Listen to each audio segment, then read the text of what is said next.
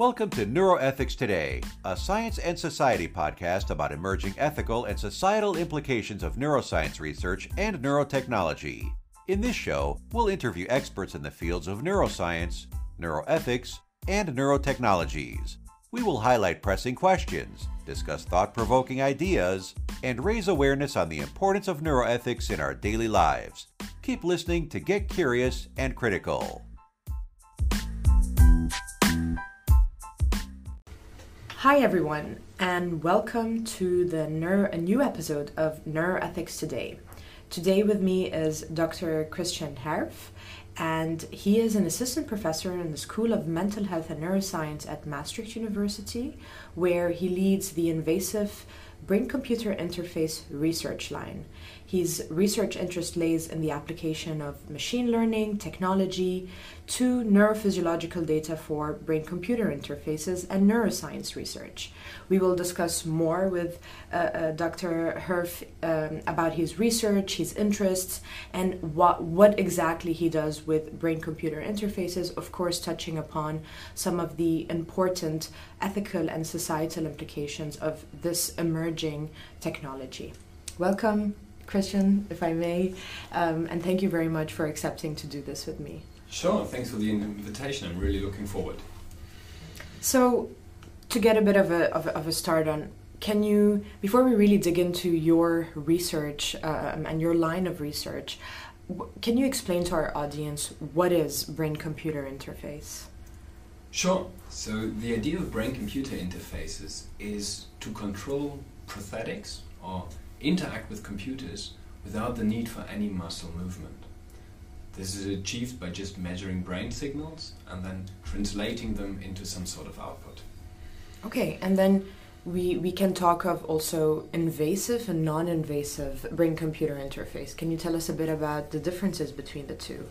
So brain-computer interfaces in general don't care what type of brain activity we're measuring. So we could use all different types of sensors, and in non-invasive brain-computer interfaces or BCI, we just use sensors that are removable from the head. For example, electroencephalography, where we just put on one of those bathing cups and measure EEG. We could use functional near-infrared spectroscopy using light that also uses sensors fixed to the head. We could also use MRI or fMRI, more precisely. All of these are non-invasive. If we use sensors that are implanted into the skull, we're talking about invasive BCIs. And are there different applications for the different types of BCIs? Absolutely. So as you can imagine, the more invasive we get, the higher fidelity the signals get. So I get very broad information when I measure non-invasively, and I get more and more localized on a temporal and on a spatial scale if I go invasively. So the more precise I want it to be, the more I have the need for invasive measures. And why are we developing this technology? What is the intended outcome for its use? In science fiction, we usually see that everybody's using a BCI to communicate with each other or to interact with the internet, for example. But this is not what we're currently developing this for. Our absolute main focus is for disabled people.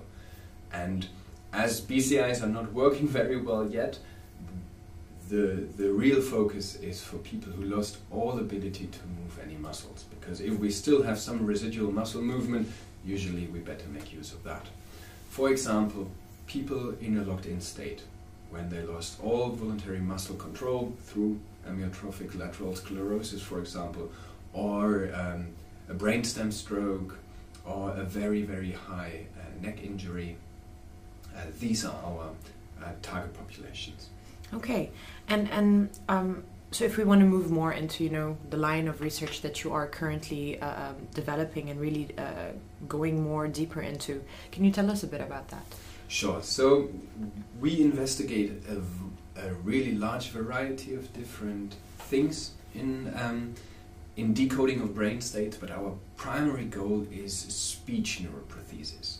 So the idea here is to reconstruct audio speech or decode speech from brain signals. The target population here again would be people who lost the ability to communicate. As you can imagine, this is super debilitating if you can't talk to your friends or family anymore. But also the target group is pretty small. I mean, diseases where you can't communicate anymore are very, very few, because usually this leads to death then.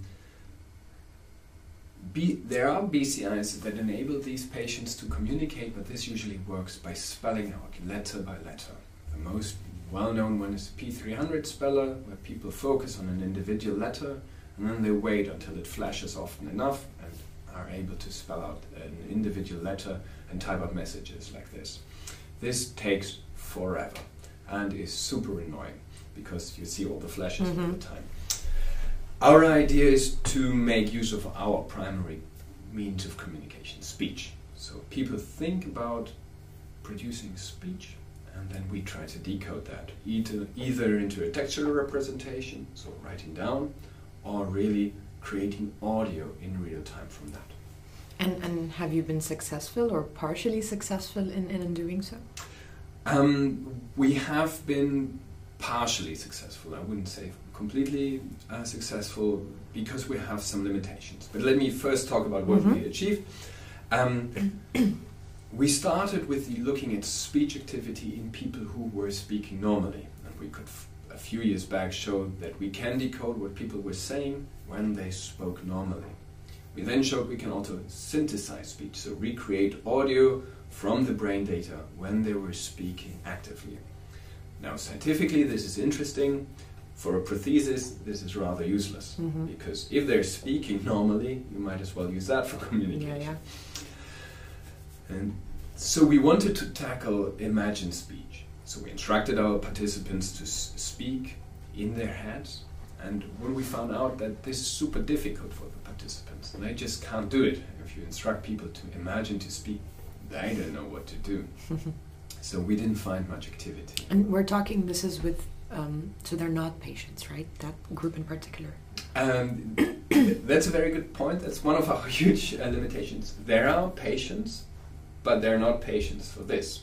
Okay, yeah, exactly. So they're not locked-in patients, for example. No, absolutely not. They're perfectly able to communicate with their voices. I'll get back to that in a moment. So at some point we decided that imagined speech only works if you provide immediate feedback. So we developed this closed-loop apparatus, basically, that takes the brain activity, decodes it in real time, and then gives audio feedback. And this allows the patients to practice. So they can imagine to speak, hear what comes out, and then adjust the way they imagine to speak to get some output. And we were successful in that, and we could show by imagining to speak with our device, we can recreate audio. But, and now this is a huge limitation, our patients are perfectly able to speak. What we do is we piggyback on surgeries for epilepsy. In super severe cases of epilepsy, when the medication doesn't work, patients get electrodes implanted. And they get them to identify where the epilepsy comes from, and then to see, is this an area or a target for resection? Can we cut out this area to treat the epilepsy? And the process with these implanted electrodes usually means they get the electrodes and then stay in hospital for 2 to 3 weeks, and they just wait to have enough seizures. And when they've had enough seizures, the epileptologist can say, aha, this is where the epilepsy comes from. So this is rather boring for the patients. They're just in hospital and wait. So this is usually when we do the experiments with them. I really like this type of experiments because it has no additional burden on them. They would have these electrodes anyway. We don't do any additional step. We just have them participate. They usually like it. Okay, so that's like a win-win situation where they are helping with research and you are able to make use of that particular patient group. And so we talked a bit about who this technology is targeted towards, and we said, okay, this is for really patients that really, really need it. But I'm sure you're familiar with companies such as Neuralink that are also talking about applying such a technology to everyone, to patients, but also to non-patients. And not only Neuralink, right? I mean, we know even Facebook had plans of introducing a kind of BCI technology to text on the go or to communicate without the need to actually, type out the text message. What are your personal and professional thoughts on that? So when Facebook announced their ideas, they even used one of my videos from one of my papers. Oh wow! On the Developer conference when they announced this, and since then they've stopped again with their endeavors, and I think there is good reason for this, because the technology is just not ready for a general usage yet. So there is no added benefit. Facebook knows so much about all of us if we agree to participate in their services, that the additional information they can get through brain data is just neglectable. I mean, they know where we are, they know what we buy, they know who we're close to. I don't think there is anything they can get from brain data at this point. Speaking about Neuralink, all the motivations they draw, I think they have to be taken with a grain of salt. I don't think this is really what they're aiming for, but what they're pitching is what is needed to sell their product. So they also need investors, they also need a hype. So, I mean, half of the stuff they're promoting all of the brain writing. I mean, we have absolutely no indication that this will work in the foreseeable future. Nobody's even really working on that. So I think what they're trying to do is to generate a hype around their project. And this also includes promising this for non-disabled users. I'm not even sure if this is what they're really intending to do. Okay. And do you see any, ethical implications with doing that? Can that have implications for, researchers like you that are actually working on this for patients? I think there can definitely be huge implications, and I think we should be worried about this. And I think there's also ethical implications for patients before we even get to applying this to the general public. So let's imagine we have a speech interface for a disabled person. And all of these speech interfaces work with predictive algorithms about language, so-called language models. So they use statistics of language, which word is likely to follow the next. And we have them now in our Outlook here at the university, or in your mobile phone you have them. And sometimes you see it predicts something that is similar to what you wanted to say, but it's not really how you would have formulated it, right? Yeah. So sometimes if we just want to be quick, we accept this. But now imagine this is the only way you can speak. It changes who you are. If this thing says not, I'm fine, but it says, I'm great. I mean, this is super similar in meaning, but it's not what you were intending to say. Now, we can just correct it, but if this is your only means of communication, it changes who you are. And of course, this is super minor, but it shows how this can grow and change who the person is by making decisions for the person. And this does get more drastic the more widespread the usage is, of course. Yeah, I think there's huge ethical implications. And for your own work, do you see that companies such as Neuralink, kind of exaggerating the potential of a certain technology before it's even out there? Can that have implications on, the way you do research, maybe even the it's not only hype for the general public, but also a certain false promise for the patients themselves? I think this is huge risk for us. So I know what's realistic in the field, and the other researchers in the field know too. But maybe other reviewers and the general public don't. So then I pitch a BCI which is at this current state of technology to funders. And then they're super surprised, saying, well, what's this? Elon Musk is promising us to upload music in 10 years and you're trying to decode whether someone is speaking. I mean, this is so far remote from what he is promising that what I'm promising or suggesting might sound ridiculous. Yeah. So this type of overhyping is of course very, very dangerous because we're bound to underperform.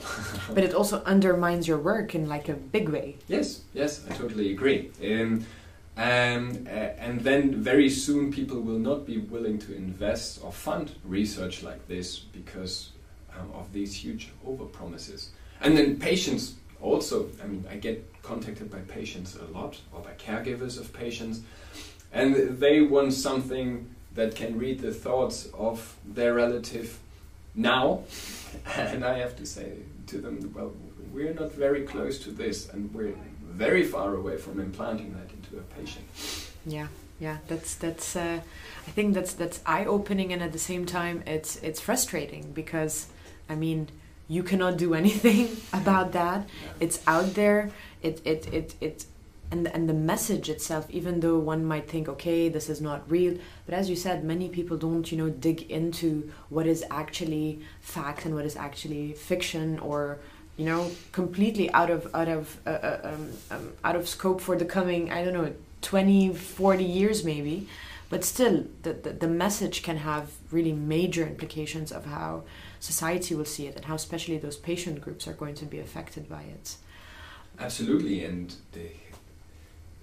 Elon Musk's audience, of course, is many, many orders of magnitude larger than anything we could ever reach with even no matter how thorough a scientific publication is. We will never be even close to this type of audience. Yeah. Are you already impressed with what they've done, what they've produced? I am, on some levels, I am very impressed. So the technical engineering of the electrodes and the way to implant these electrodes, I wouldn't say they're the best. So there is a Belgian company called IMAC who developed the NeuroPixels. Mm-hmm. I think that is a more promising technology. But what his team of engineers have developed, that is amazing tech for electrodes. All of the demonstrations and all the neuroscience they've done with this is very underwhelming. This is what the field has done 15 years ago. Yeah. But the tech, that's great. That's and really I cool. think that also has feeded the hype, because I think society or the audience that he's been targeting don't really, or are not amazed so much by the technique that they've used, but more by, oh my god, look what the monkey is doing with its brain, even though, as you say, this is something that the field has already shown. So it's actually pretty preliminary what they tried to show. But still, this has really taken investors and the public really big time, because of how wonderful or how amazing it was portrayed. Throughout your research, you've been in the field for how many years now? I started my PhD pretty much exactly 10 years ago. Okay, that's a decade into that line of research. Have you ever come across, whether in writing or throughout your work, about any ethical implications that BCI? Is that something that 10 years ago, when you just got started, was there a discussion of ethics of BCI, or is that something that you're seeing now more and more? So the ethics of augmented and assistive communication for patients has been discussed, but as this is such a small target group, this didn't get much attention. But the ethics for a more widespread usage of BCIs definitely has been more discussed in recent years. I think this is particularly fueled by legislators who don't want to be overwhelmed by new technology again. They are as aware as we are, this is not a problem yet, but they don't want to be overwhelmed again. Mm-hmm. So they know this might come up in 10, 15 years, but they want to be prepared. I mean, it's probably still not as much discussed as it should be, but there is definitely things coming up. I think BCI will not face widespread use very soon, but measuring brain data as an additional information channel, especially in virtual environments, that might come faster than expected. Because if you're putting on a headset anyway, augmenting that with a couple of sensors isn't a big deal. And even tiny bit of information there might be useful. So yeah, maybe we see it. What are I don't want to say dangers, but what are the implications or consequences of being able to read brain data? So I think this again is, in my opinion, the largest risk is not the overt control that is being used, but the largest risk is getting this tiny bit of extra information that likely the user is not aware of themselves. If they are aware of it themselves, they will act in some certain way, and this will be easier to decode. But this tiny reaction when some ad is shown, for example, that they're not even aware of themselves, this might be harnessed when measured at a global scale, when thousands and thousands of users are using this. Yeah, and then this, of course, can be used against you. If you react in a certain way whenever a boat is shown, then, of course, in the future, all of your ads will contain more of that. And you will be exploited more in your commercial behavior. So given what you just said, there is a movement, I don't know if you've heard of it, neurorights. So really this is specific human rights dedicated to the human brain. Mm-hmm. Because of these upcoming technologies, and I think in particular brain-computer interfaces, there is this worry that, things such as our privacy, but our mental integrity will also be at stake here. Do you endorse such a movement that really is, before the technology is out there, is trying to work towards protecting these aspects that we otherwise never talked about? If we look at the Declaration of Helsinki, where they really focus on general human rights, there hasn't been so much a focus on the human brain and mental integrity and the brain privacy. Do you see a need for such discussions? And I mean, of course, discussions are important, but do you see a need for such a movement that is working towards implementing legislation for the protection of these aspects that I mentioned? I think this is extremely important. I think this needs to be tackled before it becomes a problem. Otherwise, the tech will just run away from us. But at the same time, I think it's important to not jump aboard the band train just because it's an exciting topic, over-regulating it. So personally, I, for example, feel that VR technology is a much, much larger risk than the neurotech added on top of the VR. Mm-hmm. But because neurotech sounds so exciting, there's much more people talking about it and wanting to regulate it than for example, VR, which I think is much more dangerous. Agreed. Because I think it also, I think of VR personally more as a neurotechnology than just a, technology, because it is also affecting the way you perceive the world. Fair point. Yeah. And that's the function of our brain, right? To do so. So in many ways, I do agree. I think VR and virtual reality is also an important technology to really look deeper into. But so you are more, and I think this is a lot of the scientific community really being afraid that we are, as you say, jumping too fast into regulation. Because do you believe that this might impact your work and maybe halt its progression if regulations would be implemented? No. No, I think that's fine, and I think regulations should be implemented. But I think there is a problem existing, but if you have thousands of people talking about it because it's an exciting topic, and then the same people not worrying about the far greater dangers, I think this is just detrimental. Yeah. What are some of the misconceptions about BCI that you've come across, whether on the media, social media, but even in your own laboratory? So especially in interviews with the media, one of the largest misconceptions is always that we're decoding thought. And BCIs are really not decoding thought. They're most of the time decoding movement intention, or some really voluntary attempts to control something. And they're not decoding what we think to ourselves, what we're contemplating. This is actually a process we know very, very little about and have absolutely no success in decoding whatsoever. So I think this is a huge misconception. If you read about BCI technology, 50% of the headlines are something decoding thought, decoding your inner wishes or something, and this is not what BCI does.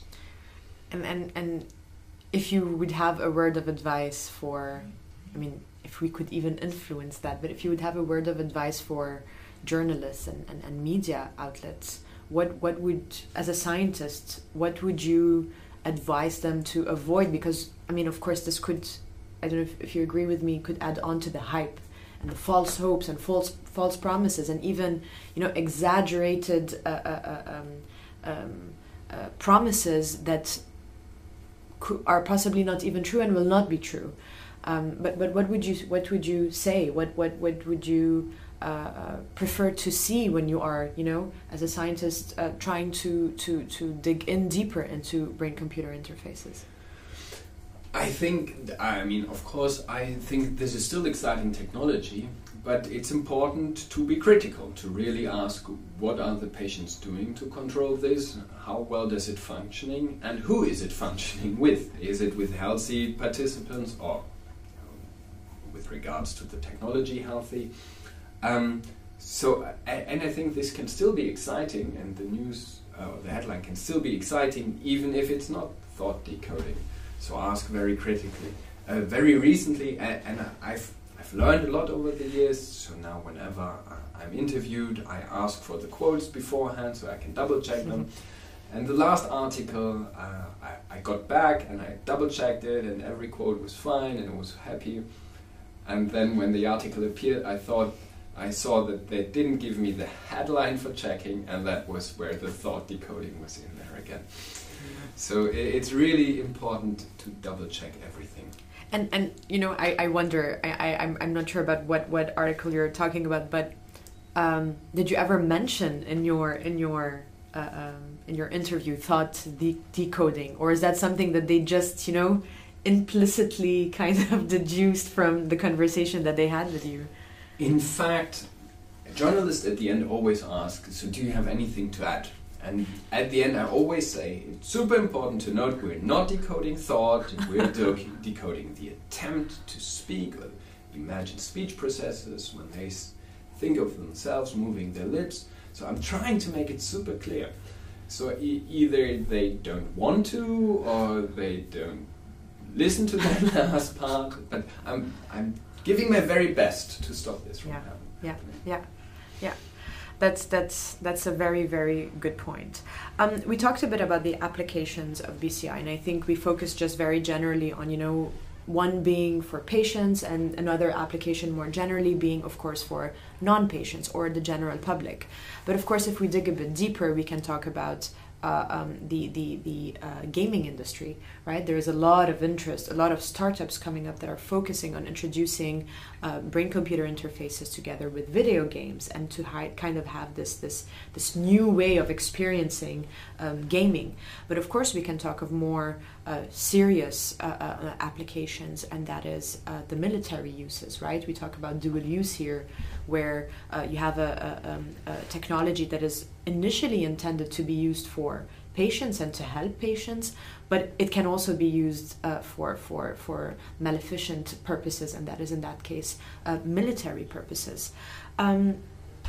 do you think we need to be careful about how we are, introducing, because it's already there. I mean, there's nothing we can stop it. These applications are already being developed for these different fields and different applications. Do you think we need to be careful, and what are your thoughts on that? Dual use is always a super difficult topic because you can't hold back development because it might be misused. Because almost anything you develop could be beneficial in the military, right? If I develop this super good new way of clicking on the screen, this of course would also be hugely beneficial in the military. DARPA is one of the largest funder of BCI technology in the States. From what I've seen, nothing is worrisome in the usage for military. I mean, yes, it is new input. It allows them to sort pictures, for example, faster than before. Do you still have the same thoughts if artificial intelligence would be incorporated within BCI for military uses? Would that still be your answer? I'm extremely worried if artificial intelligence or detection algorithms are used by themselves in military applications. Hugely problematic. If we have drones that start making decisions themselves, I think this is an ethical threat without borders. I don't see currently where BCIs make this threat more difficult. Okay. And if we talk about the gaming industry? In the gaming industry, we get back again to this exploitation of your own processes. I mean, first it might sound not too dangerous. Gabe Newell has had the idea, for example, of playing horror games, and the horror elements come when you're most relaxed. So they're even more shocking. So this sounds benign, of course. It's not everybody's cup of tea, of course, and I'm not a big gamer myself, but I'm sure people would enjoy this.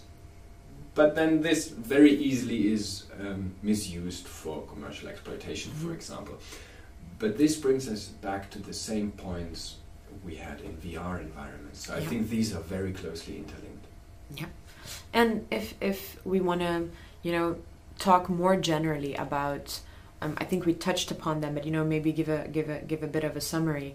What do you consider a BCI hype? A BCI hype for me is when promises are made that currently don't have any indications of being realistic in the foreseeable future. For example, when Elon Musk says, we will upload skills or memories. There is one study from 2018 that hasn't been replicated where they could closed loop improve an NBAC task, so remembering up to 3 items with targeted stimulation. Okay. So this is the absolute highest level of memory improvement that has ever been reported. And the community is unsure about how reliable that result was to start with. But uploading complete complex memories is nothing we even have indication that it could work at this moment. Yeah. And if you would mention one BCI myth, what would that be? I think I would go with what I mentioned earlier, that BCIs are attempting to decode thought, because this is really not the idea.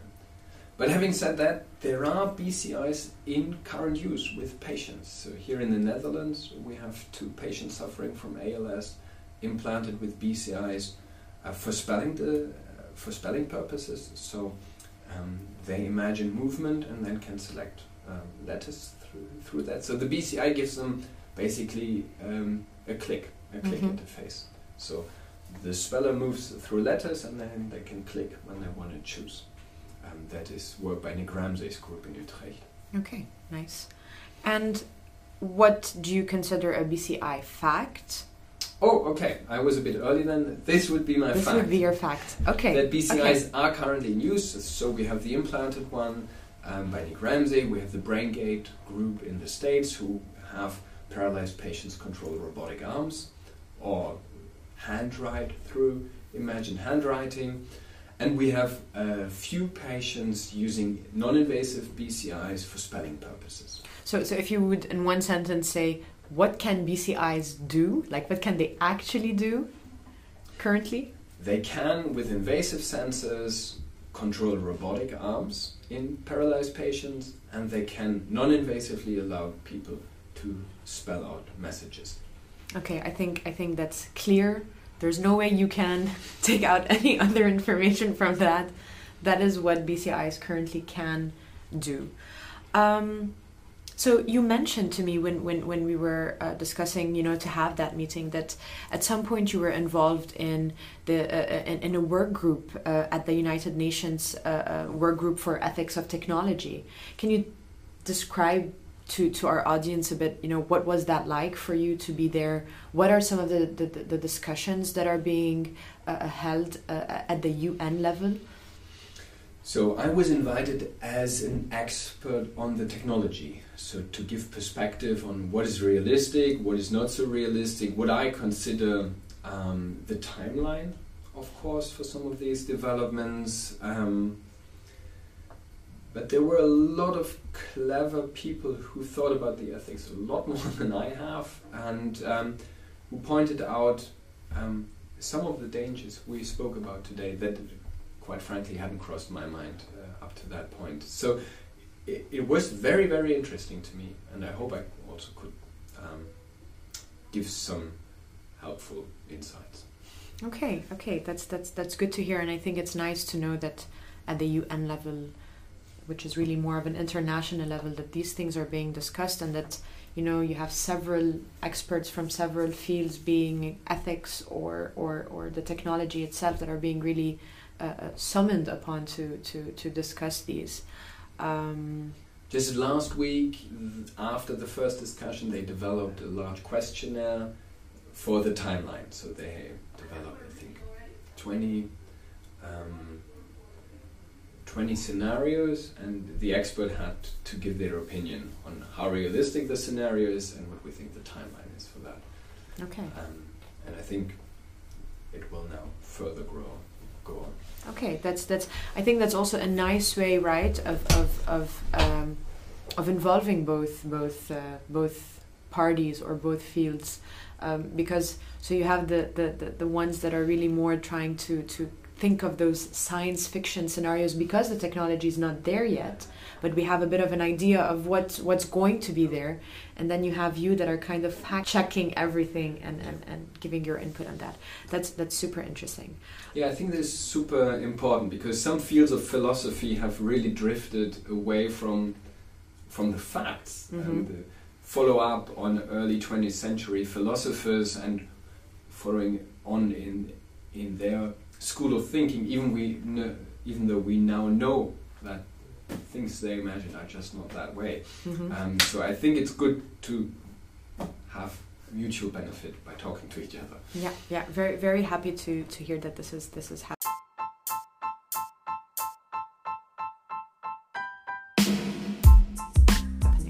So with that, I want to thank you very, very much, Christian, for having this really interesting discussion. I also learned things that I wasn't aware of before, but also to see that as a researcher, you are really aware and acknowledge the importance of the ethics of this particular technology, the brain-computer interface technology.